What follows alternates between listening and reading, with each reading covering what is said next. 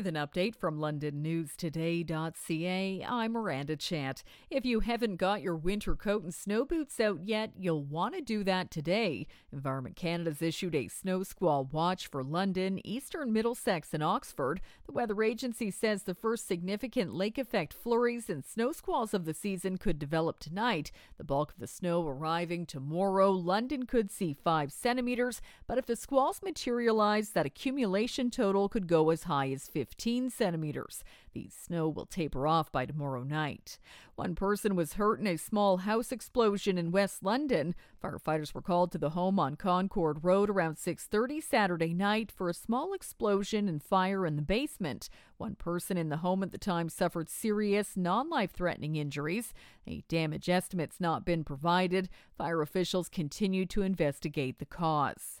A would-be robber was thwarted by a London police dog over the weekend. Police were called to a home by a homeowner that spotted someone on their Ring cam trying to break in Saturday. When officers arrived, a man ran from the scene. Police dog Riker was deployed, quickly found a suspect hiding in a bush.